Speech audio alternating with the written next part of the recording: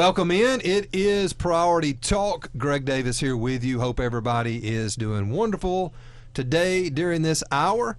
We are pleased as always to have Pastor Paul Brasher, and more than pleased to have his wife Laurie Brasher here in studio with us today. Paul, we like having you. We love having Laurie. All right. Thanks. Yeah, what's all this about? Discrimination? What? No, it's all good. Well, look, it's apropos because of our conversation today. That's true. Our That's theological discussion is going to center around the topic of marriage. Yeah. So That Laurie makes here sense. with you, and I wish Sandy could have been here with me.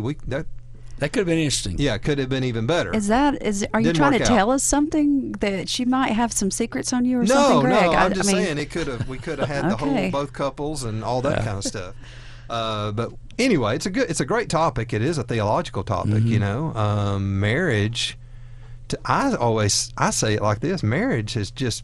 Well, we gave marriage away. We gave it up. That's right. The church did. We basically given it away. Now the Catholic Church, they still got some ownership on it. You know what I mean? They work the process. Catholics do. Oh, You yeah. have to get married in the church. I mean, so they still, but others, we gave it away. Yeah. And Paul, when's the last time you did a wedding in a church? Performed a wedding at a church? No one gets married in a church anymore. One last year. Not many. Yeah. One last year. And honestly, the church was what it was called, a community church. And they allowed all kind of pretty much marriages, as long as they're Christian marriages, but pretty much all kind of marriages and all kind of things that, you know, a lot of different things like that. But when you go back and you look at pictures of people's wedding pictures from 20 years ago or more, maybe 15 or more, they're practically all in a church. They were you in can a see church. them. They were. Now, they're hardly ever in a church. In defense for some of my friends who have just recently gotten I'm married. not criticizing. I know, I'm just but saying they like to dance after the wedding, and at churches it's kind of hard to Yeah, dance well, at the church. Most churches won't allow you to do that. Yeah. And if they're, if they're like us and very conservative, they will not allow that to happen, even though most folks in the church do not have a problem with dancing at all. Yeah. Sad thing is, though, and a lot of times there's other things that's allowed at the reception, too, and some folks are having them away. But you're finding a lot of weddings on the beach. Yeah. Out in the woods. At the barn. In the barn. It's almost became more connected to overlooking the nature mountain. than Yeah. it has sacred. Which can be sacred. I get it. But I'm just saying, it's just change it's really is what I'm pretty. getting. I kind of enjoy it, but I don't like some of the things that goes on afterwards sometimes. Yeah. I'm not criticizing anybody in particular or down on anybody. I'm just You're saying just it's saying changed. what it is. It's changed. Yeah. You just hardly It's ever changed. see weddings in the church unless it's a Catholic. Mm-hmm. And then those are. But other than that, not that But what often. makes a church a church? Well, I hear you. I hear you. Yeah, but likewise, we have the view of marriage has really changed a lot in our nation. That's kind of my point. That's the point you're making. I mean, and people pretty much can marry anybody now. Mm-hmm. Or I mean, I'm saying anything. as to be the pastor or the preacher, they can pretty much just go do. Yeah. I mean, I can marry somebody now. Mm-hmm. I couldn't. Yeah, our son Wow. did a marriage, and he's not licensed, but one of his friends asked him, "Can you do the marriage for us?" Because now in the state of Alabama, when you buy a marriage license, you are seen as married. Yeah. And the reason that is because the changed it. judges do not want to. If they're Christian judges, they do not want to say no and get sued for not marrying a gay couple because of the national look. And to me, I felt like they should have really. I felt like it was a cop out myself. That's just me personally, and I don't mean ugly, but if you're a Christian and you feel that you're so instead following the of scriptures, them putting their signature on it, and now it's a marriage. It's basically a marriage when you get the license. when you get the license, you're considered married by That the was their state. way. They sort of didn't violate people's deeply held beliefs if they're a probate judge or whatever. And used to, you and I would have to sign off on that as the pastor, the officiant of the wedding. We would mail that to Montgomery or to the courthouse locally. But Paul, like I do, anybody could sign that. They wouldn't nobody checking it. Oh, sure, nobody's checking. You ever had it. anybody call you? Go, hey, your name is on this so and so's license. Are you an ordained licensed minister? No. You could scribble anything on there. It didn't matter. Sure.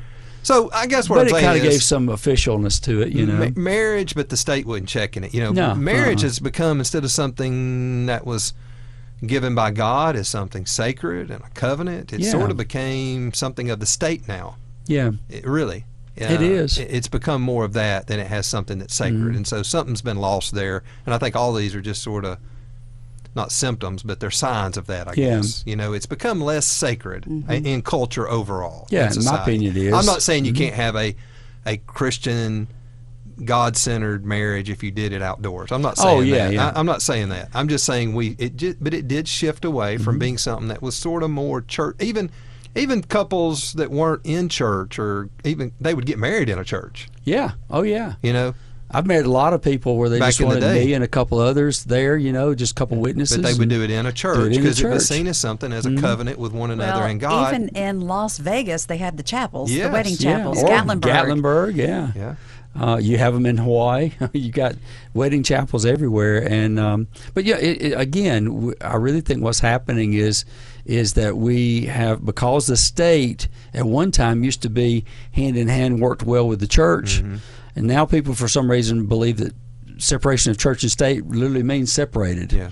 And it's not really what it meant, I'm not a hater, or, don't hear me being a hater and like that, but, I believe there's only one real marriage, and that's one man to one woman. And that's the way it's biblically that way. I just feel like that's what it's supposed to be. Well, that's what marriage God is. ordained. Now, these other things, you can call them something else, and they can be what they are, but it's not marriage unless you change the definition of the word marriage. And that's what has happened. Yeah. And the scriptures are very plain about what a marriage is. So our discussion will center on the theology of marriage, and from the Bible. And it is something, it's given by God, and should be something that's sacred, especially if you are a Christian or a God honoring or claim to be a Bible centered person. You shouldn't have marriage without God being part of the equation of a marriage. And so anyway, that's sort of where I was getting to with it. It's just saying we've sort of it has shifted over time though, and I think to a great degree, the divorce epidemic since probably, if you look at the numbers, since about the mid 70s. Really 60s if you think about it. Yeah. I mean, divorce was fairly rare. I mean, but at some point in there, it started to escalate, the divorce rate. And it sort of has leveled out now, but leveled out in a bad way, in a high way. But, at some point, I think people looked and went, marriage, and they grew up in a home where mom and dad was divorced, maybe multiple times, and another generation came along and went, man, if that's what marriage is, not sure I'm too keen on that. That didn't work too well, because now truth is what works.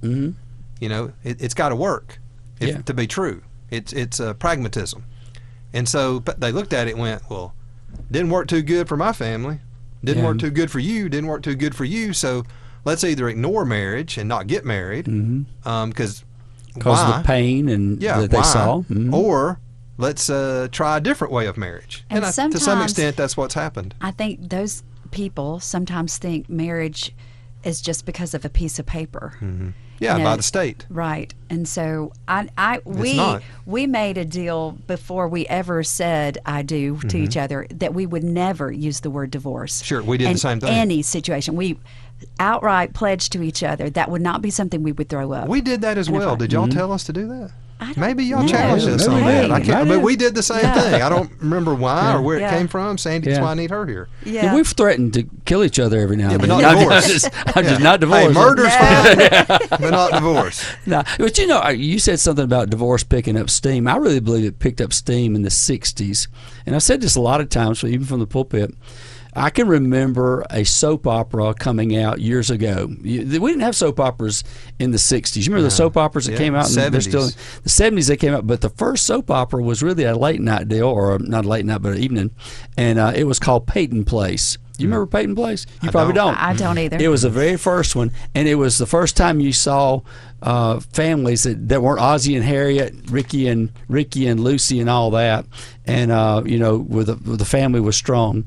But anyway, just wanted to say I really believe a lot of it had to do with the way the media was beginning to influence us, and putting things in our minds, and people got their head out of the Bible and started watching TV, and that became their Bible. Because the world says this, the world says that, the world shows us this. Right. Instead of going to talking the about the piece of paper, if someone said, "Hey, we're married," and they were had a God honoring marriage, nobody's perfect, but they were striving to please God. But they said, but we never were married with the state. As far as the state's concerned, they have no idea we're together. We file separate taxes, whatever. Yeah. We're not married. Would we consider them married? You're talking about a common law marriage, well, basically. I'm saying they had a ceremony. They had a ceremony but in the church. but they just haven't ever registered it with the state. No. I would consider them I married. would consider them that way. I would sure too. Would. Yeah. Because to If me, they got- marriage is not of It's the in the state. church. Right. Yeah, Right. Right. That's what I'm Right. getting at. That's Right. what I'm getting at. If you felt like we got to go to the courthouse and we got to file that, or we're not married, some secular has seeped into marriage. I'm not Yeah. against doing that. I did No. it. Well, I mean, you're just following the law, like what it Yeah. says in Hebrews, obey the law. But if somebody you know? said, "Hey, we got married, but we never filled out the marriage license with the state and all that, but we had a ceremony. Yeah, we're here's our married. We're certificate." committed to one The another." preacher gave us. But Greg, I know of a specific girl who was led by a guy that she was dating that said, we can be married without a piece of paper, and we don't have to go get a ring, so we can perform things in marriage that we would normally do in a marriage, and so let's just pretend we're married and do those things. And this person went along with that and was ruined, like heart torn up, That's because true. that was not under God's leadership. No, that was wasn't. not. That's why I said if they were living a Yes. God-honoring And he marriage. said like a service, like a church, Yeah, too. if they had it, but in they that just situation, no one that would have that's ever a cult. known they didn't do the paperwork. Right. Yeah. Except now nobody would know because you don't even have to sign it You as the don't- pastor. Yeah. Mm-hmm. It's interesting. All right, we're talking marriage. It is priority Woo! talk. Stirring it up. Yeah, and hey, we're going to get to the biblical mandates and gift of marriage when we come back. Stay with us right here. Priority Talk Radio, Greg Davis. And we welcome you back in. It is Priority Talk. Greg Davis here with you, and Pastor Paul Brasher and his wife, Laurie Brasher, in studio with us. We're talking marriage. We bounced around some probably rather controversial topics there about marriage. Y'all didn't know I was going to go that way, did you? No, Well, it's that's all what's right, always though. special about you, Greg. That was interesting. But anyway, we are talking marriage. And Paul, when we talk marriage, you have to go all the way back to the beginning. Really, I do. Pretty I really much any believe it. topic I talk about, preach about, Genesis. you go back Genesis. to Genesis. I mean, Genesis 1 through 11 or 12, Mm-hmm. it's all there. That's the beginning. So you have to go back to the beginning. So Yeah. talk to us about marriage, and I won't go haywire on you guys. No, you're good, man. This time. You're good. I thought it was very good. You look at marriage, you look at in the beginning, and God creates a man, he creates all the animals and all this stuff. And then in verse 18 of chapter 2, God looks and says, the Lord God says, it's not good for man to be alone. I will make him a helper suitable for him. Now, I remember Rick Owsley was preaching on this one time, and he said, what he's saying there is the man can't handle it by himself. That's true. Is this where I say amen? Because Amen. I That's really right. want to. That's And right. he'd say, Rick would go on to say, Ricky would say, Lucy, you got some splaining to do. Well, usually it's because Ricky really had some splaining to do too. Yep. But we had a lot of fun talking to Rick about that one time, a long time ago. But man can't handle it by himself. I mean, he's been given an awesome task, and that's to subdue everything, name all the animals, provide, all those kind of things. And ladies, I really believe ladies are gifted even more so in areas than we are. We're more like a hedgehog. We do one thing at a time for the most part, or we may go hunting and we hunt for that thing, we shoot it, or we go out shopping, we got that one thing we want to go get, and we go get it. Lady, on the other hand, she's looking at everything else. She's covering all the other bases. She can start more things and finish more things than we can. To me, I think they're multifaceted. They're functional than we are. And so that happens, but they're in the same garden. They're given the same instruction: don't eat the tree of the knowledge of good and evil. And then all of a sudden, they're walking along, and the serpent comes up to them, and he says, "What?" He says, God didn't say that. God said you might die, or you'll see things the way he sees things. And he convinces the woman. And Well, he tells them to question God's command, God's exactly. word. He questioned it. He raised that question, and that's the authority that God gave. Now, Adam was with her. Adam was with her at the time. I don't know why he didn't say anything. Maybe he was enamored at the serpent. Maybe he was so enamored with his wife, and man, she's hot and all this stuff. I don't know what he thought, but he's like, I don't want to offend her, and I'm not giving him. I think Satan was also saying to the woman, God didn't give you enough, so let me give you something else. That's good. That's a good analogy. Well, and Woe Man, as we say it,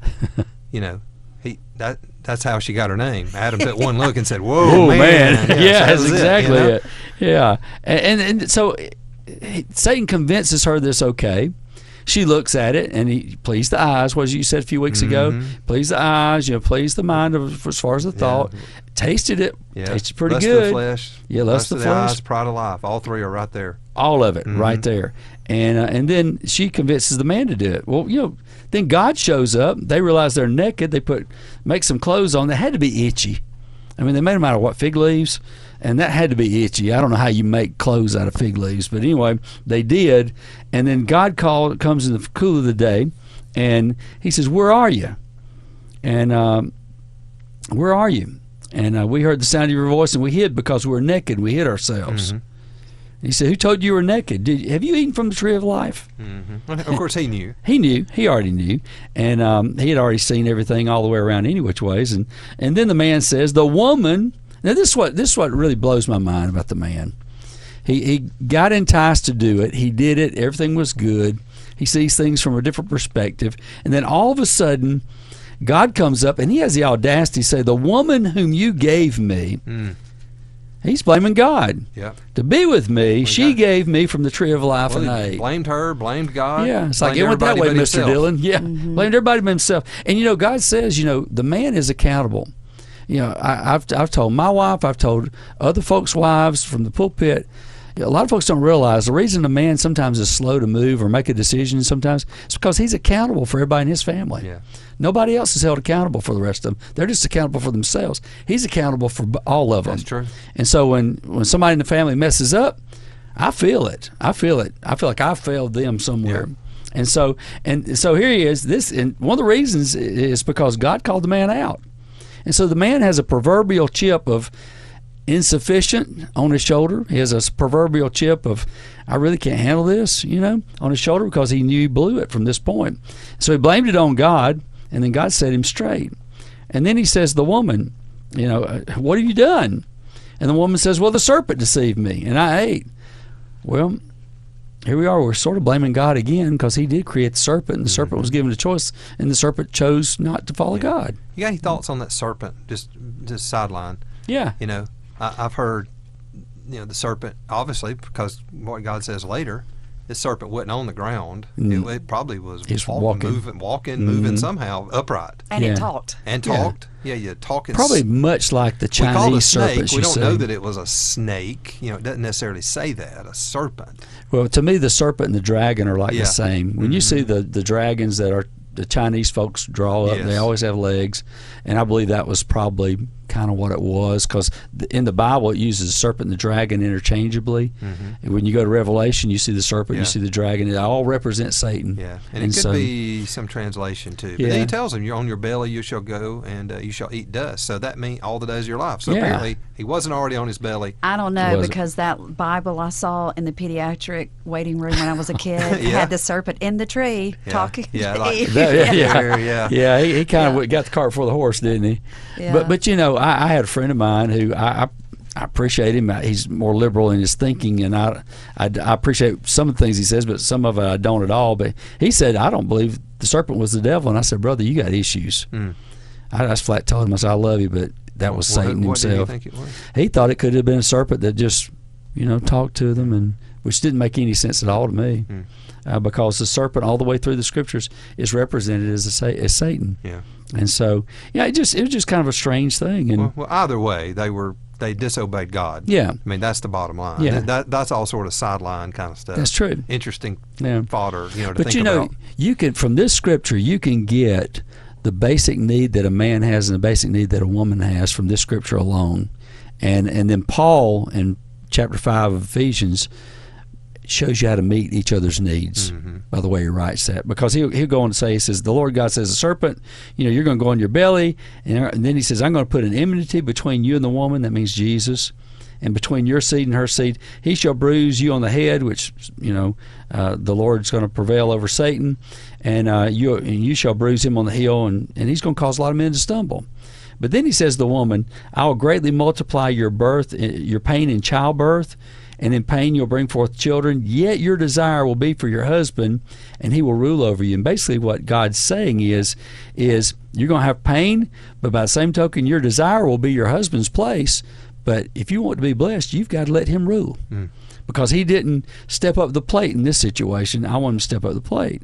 And then he looks to Adam and he says, because you've listened to the voice of your wife, and you've eaten from the tree of which I've commanded you, you shall not eat it. Curses the ground. You'll have to work by the sweat of your brow. You'll eat plants. You'll work. You'll eat bread. Then you'll return to the ground. Well, let's point out there too. So you'll have to by the sweat of your brow, because a lot of people think that that work is part of the fall.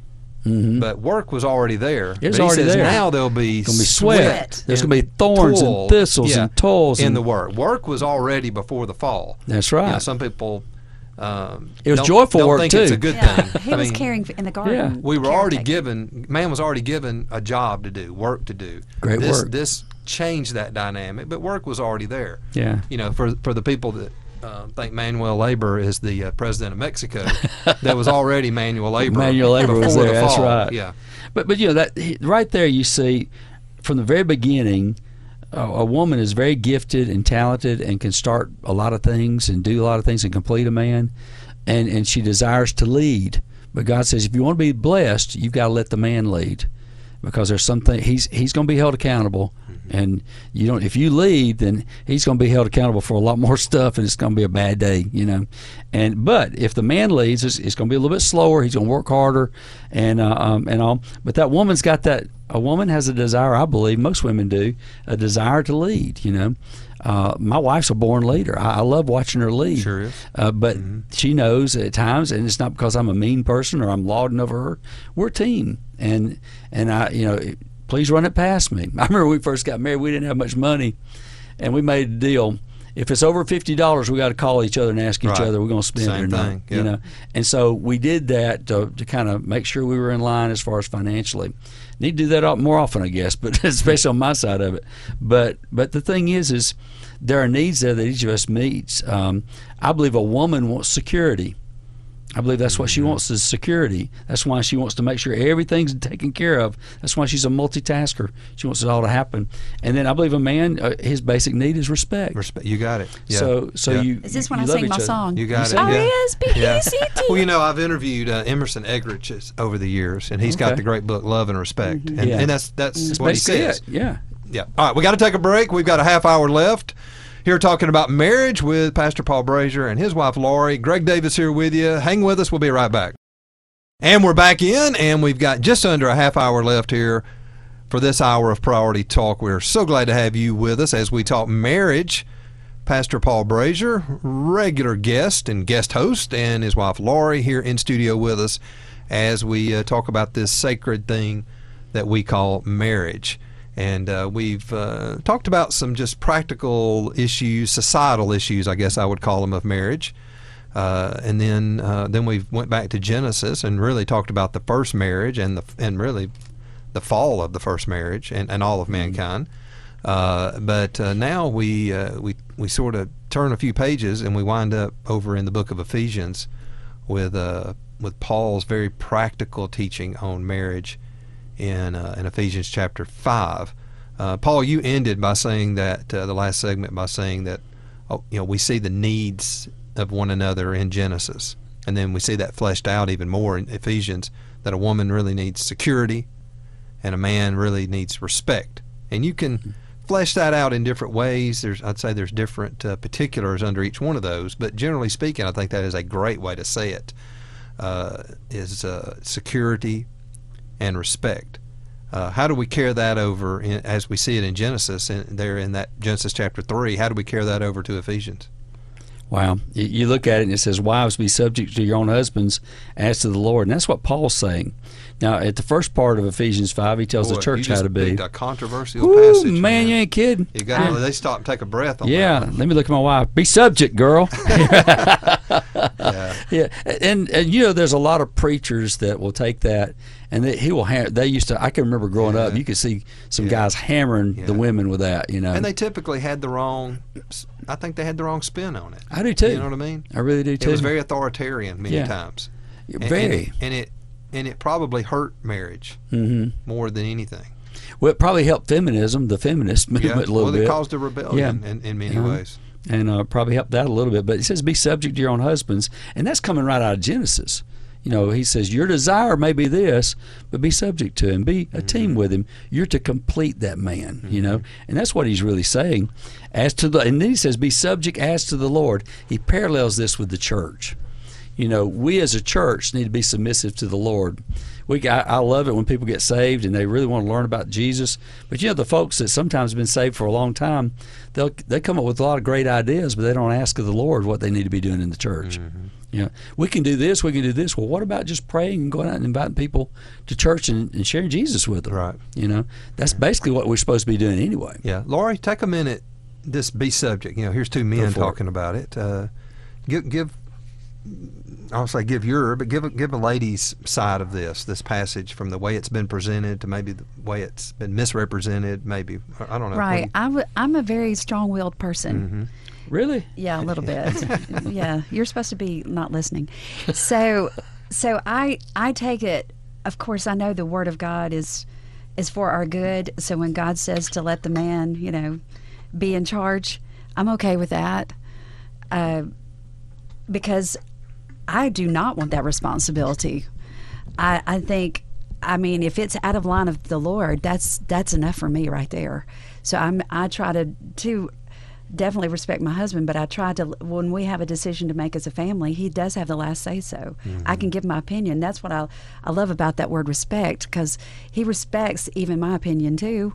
We're a marriage. When we were said I do, we made a covenant relationship together, but with the Lord. Yeah. So he sees us as one. When we pray for our children, we pray together, we agree together in things, and I think that's important.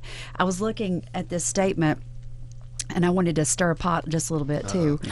Marriage ultimately displays the glory and grace of God by picturing the unbreakable, and that's key, unbreakable relationship between Christ and his church. And I think about his church, that's his children. When Christ is perfect, Christ has never messed up, but his church has. And so it's an unbreakable relationship that we have with Christ, like in a marriage. We mess up, Paul and I mess up together, Paul and I mess up separately. But to know that marriage is that representation of Christ and the church, it is. We forgive each other. Christ forgives us as a church body, as an individual Christian. And I think that's the beauty of marriage, is all about that forgiveness. He may make a decision I totally disagree with, and when that decision may show that, hey, I was right, he was wrong, it is not up to me to put it back in his face, because I have to forgive him. Yeah. And that's the beauty of And marriage. you already know it by then. Yeah, Well, and he that doesn't feel good about that, when it's like that. Why am I to run him in the ground even more so? What good does that do? No, you're right, because, you feel like, well, I messed up, but I didn't do it on purpose. Right. You know what I mean? So there was no, you got motive and intentionality and things like that, and a man who's truly trying to follow God and be the head of his household, you don't do things intentionally to dishonor God or to or to hurt your family, but we do, and it is a big burden. It is, yeah. And so, God doesn't throw our sins back up in our face once He forgives them, and so we can't do that either. No, That's what you're saying. He is the true representation of that marriage. And I'll tell you one little story. We were upset with each other about something. I don't even remember what. That's how little it was, probably. And we were driving. I can remember where we were driving, down Mineral Springs Road, actually. And I was driving. He was in the passenger seat. And the Lord told me, tell him you're sorry. And I'm like, I don't need to tell him I'm sorry, because I'm right. Yeah. And he said, tell him you're sorry, because you've got this rift between you. Yeah. And I'm like, I'm okay with that rift right now, because I'm not happy. So we kept driving, and I could feel the Holy Spirit say, touch his hand. And I'm like, I don't want to touch him. I don't want to talk to him. I just want him to feel how upset I am. Right. And I kept hearing the Holy Spirit. And that's, to me, and to make this long story short, I reached over and touched his hand. And immediately when my hand touched his hand, the words came out of my mouth, I'm sorry. Wow. And that's, the Holy Spirit is the key to marriage. We have to follow through, listen to the Holy Spirit. That's, to me, why when we're talking about marriages outside the church, going and getting this piece of paper, you're married, it is so founded on Jesus Christ. Mm-hmm. How can a marriage survive without him? Yeah, you're right. And the name Jesus Christ on your marriage means a whole lot more than a probate judge's Absolutely. signature That's right. or a That's pastor, right. even Absolutely. a pastor's signature. That's it. We were talking about Gary Chapman a little while ago. When she touched my hand, she was speaking. My love language is touch and affirming words. And so if I'm around you, in due time, I'll either brag on you or I'll pat you on the back or something. That's just kind of what I do. And so when she responded in that way, I knew then that it was for real, and the riff was about gone. So, and I don't even remember what it was about either, to be honest with you. Yeah. But Speaking it's so of Gary important. Chapman, that's for those out there, the 5 love languages has probably been one of the most revolutionary books of maybe the whole last 100 years. You know what I mean? I mean, it just absolutely resonates with every person, secular or sacred. And of course, it's sacred. But I've interviewed Gary numerous times, and that when I've interviewed a guy like him about the 5 love languages and been able to ask my questions and probe and understand, how this came about, I oftentimes say with this radio show, all the years I've been doing it, that I would, most days I would do the show even if nobody was listening, and some days you wonder. Yeah. But when you get to sit and talk to a guy like that numerous times and ask, those kind of questions about marriage and love and how you express love within the context of those relationships, that's today's. Nobody even has to listen. You know what I mean? It's all worth it to do it, to learn that stuff. But Sure. Man, he said he did marriage counseling. Have you ever heard this? No, I hadn't. And for those of you out there, if you don't know the 5 love languages, you should get it. Okay, if you're married, it'll change your marriage. It'll really change any relationship you're in. He said he did marriage counseling for years, and he was a counselor. And he went back and started going through all of his notes, and he just began to notice themes, patterns and things. And over time, he sort of whittled it down and found that it all fit within these 5 deals. And he said, I just kept so he started counseling in that way, and he just started seeing marriages turned around, just like it would just solve the problem for him. Yeah. And then all of a sudden it went into a book, and it's probably he's probably the highest selling author I've ever had on the show. Maybe him or Karen Kingsbury, I'm not sure. Have you ever thought about that book, though, those languages, what they might represent? To me, they represent some of the outgrowths of spiritual gifts that we have. Yeah. Exhortation, teaching, you teach people hands-on, that sort of thing. I think he would tell you that as well. Yeah, I think that's what makes that book so neat, Well, it certainly is. And, we would be remiss to talk marriage, and I'm glad you brought it up, and not mention that, because when you figure out your spouse or anyone, it can be your boss or your kids, and he's written a book for every area of life, but it started off with marriage. Yeah. When you figure out how it is you can communicate and share your love for them in a way they will understand it and receive it, it makes sense. Yeah.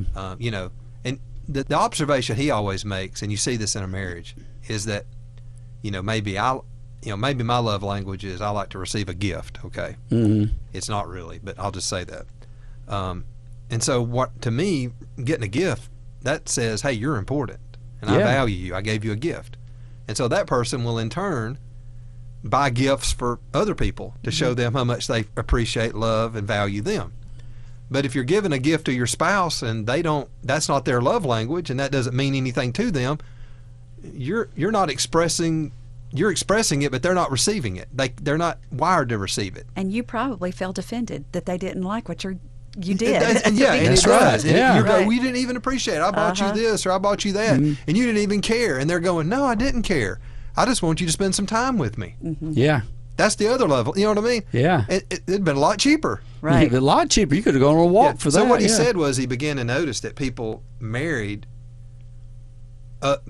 people who had opposite love languages of them. And once they learned how to communicate with one another in those 5 love languages, he said immediately their marriage was just, boom, it just turned around. Yeah. So it's amazing. It really is. It's called subjecting to each other and to the Lord, and I think that's a blessing. You said gift. I think that's funny.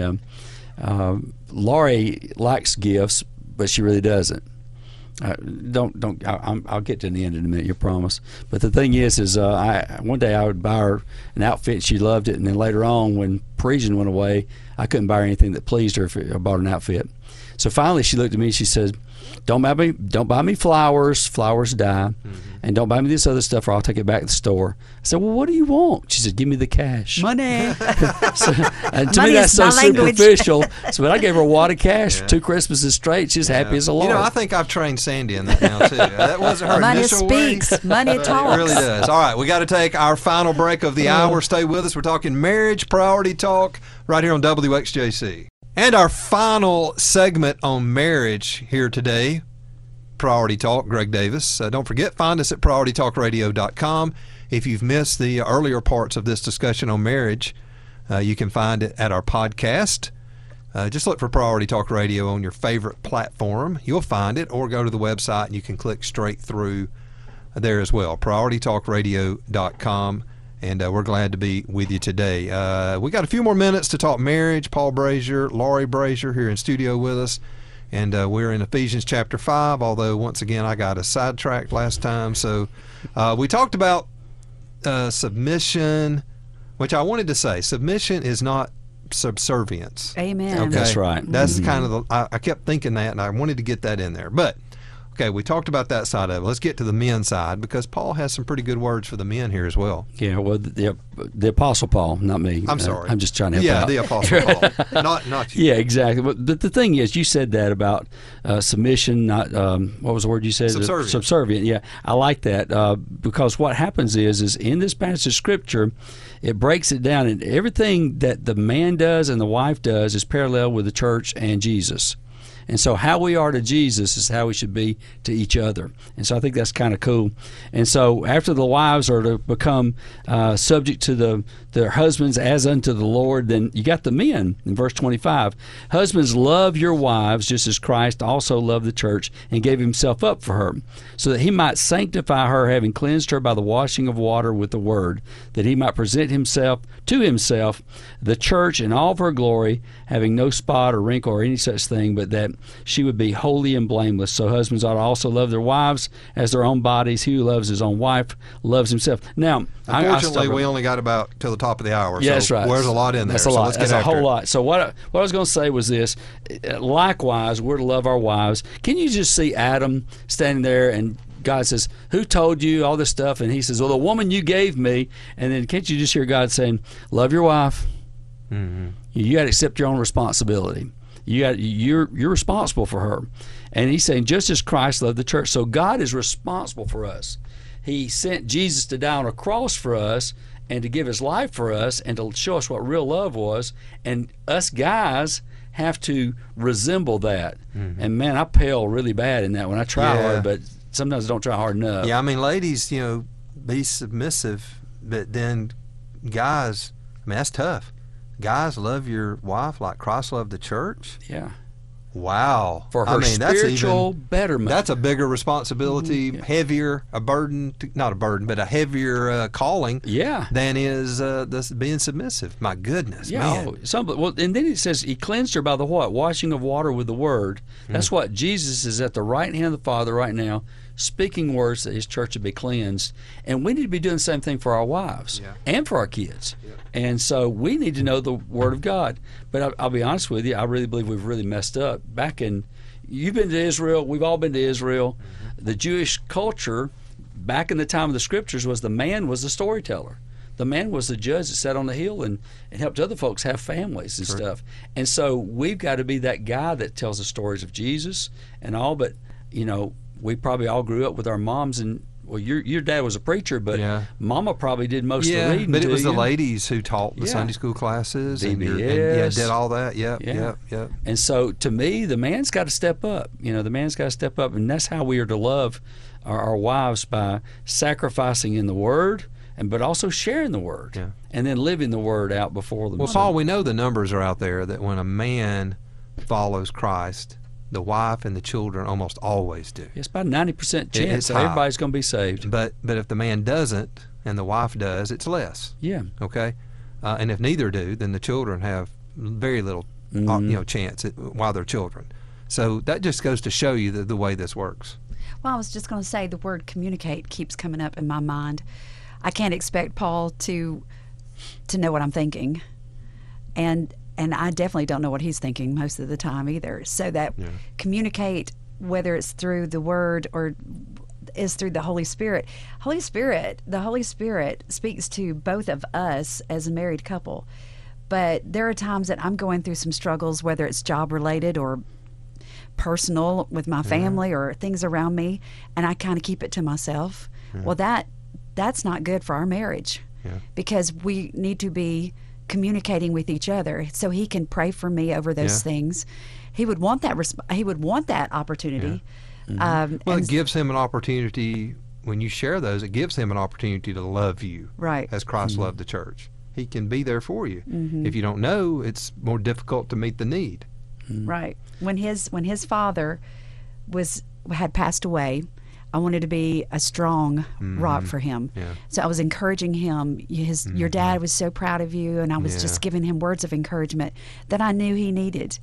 And we were getting ready for the funeral, and it hit me that I haven't mourned for him. He was my father too.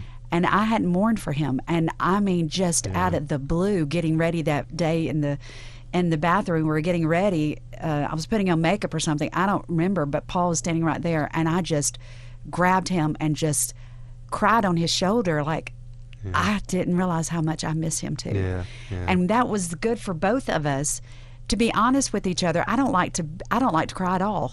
And I had to break down and let go so that my husband could pray for me and hold me, because I needed it too. For him to love you. Right. Yeah, but you have to allow someone to love you, like Christ loved the church. And sometimes, and I've told the church many times, we've gotten so sterile in church worship, and it's going over to our families.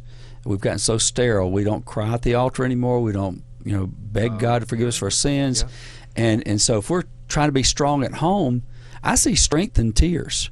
And so when she did that, I was like, I never see Laurie cry much.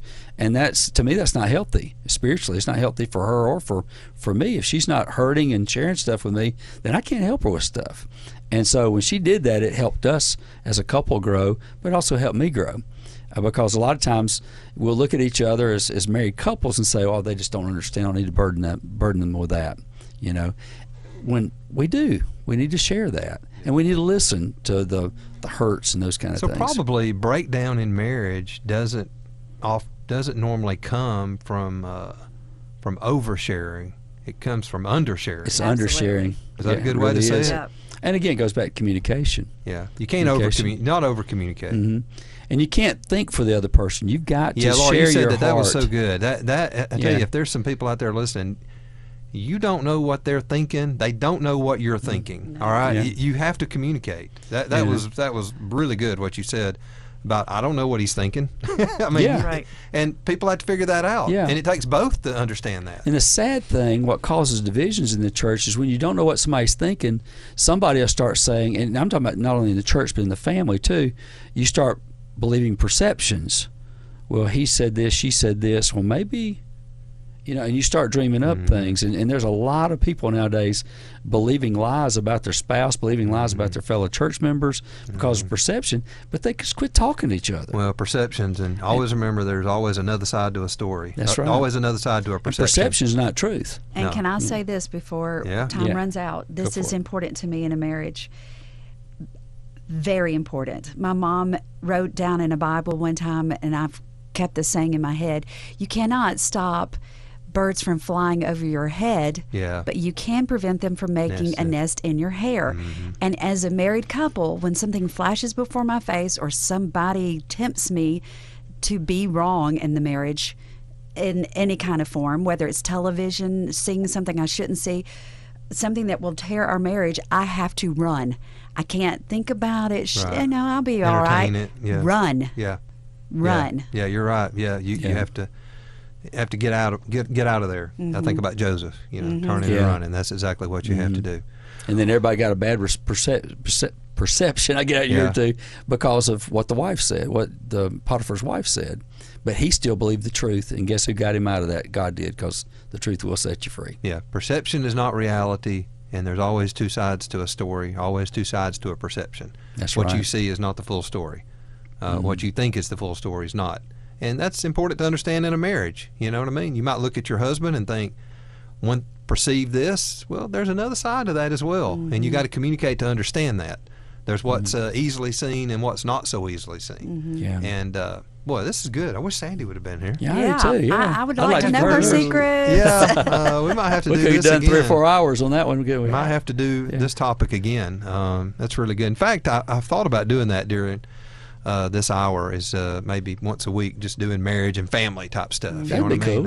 I think it really could be good. And for those who are not married out there, whether their spouse has passed away or whatever, there's something still sweet with all of this, because we are married to Christ as the body of Christ. So, amen. Because that's what the Scripture does. It parallels the church with our marriages. Yeah. Well, very good. Very good. If you just tuned in listening to this live and you missed the first part of it, you can find it at our podcast, PriorityTalkRadio.com, or search Priority Talk Radio in your favorite podcast platform. This and much, much more there. And I hope you've been encouraged in this. We've enjoyed it. You know, this is one of those kind of days where you're kind of like, hey, this was good, even if nobody listens, like I said earlier. Like talking to Gary Chapman. This was a good one. hey, maybe I'll get some money out of this, because Paul said he'd like to give me money. Yeah, there you go. I got to get some money first. I see some cash coming. Yes. Appreciate you guys coming, and we'll have to do it again. Enjoyed it, Greg. Really soon. And don't forget, Priority Talk Radio, 5 until 7 p.m., Monday through Friday, WXJC Radio 101.1 FM. And then we do post the show and other segments consistently there at Priority Talk Radio, our podcast. Have a great day, everybody. Finish out well, and we will talk to you next time.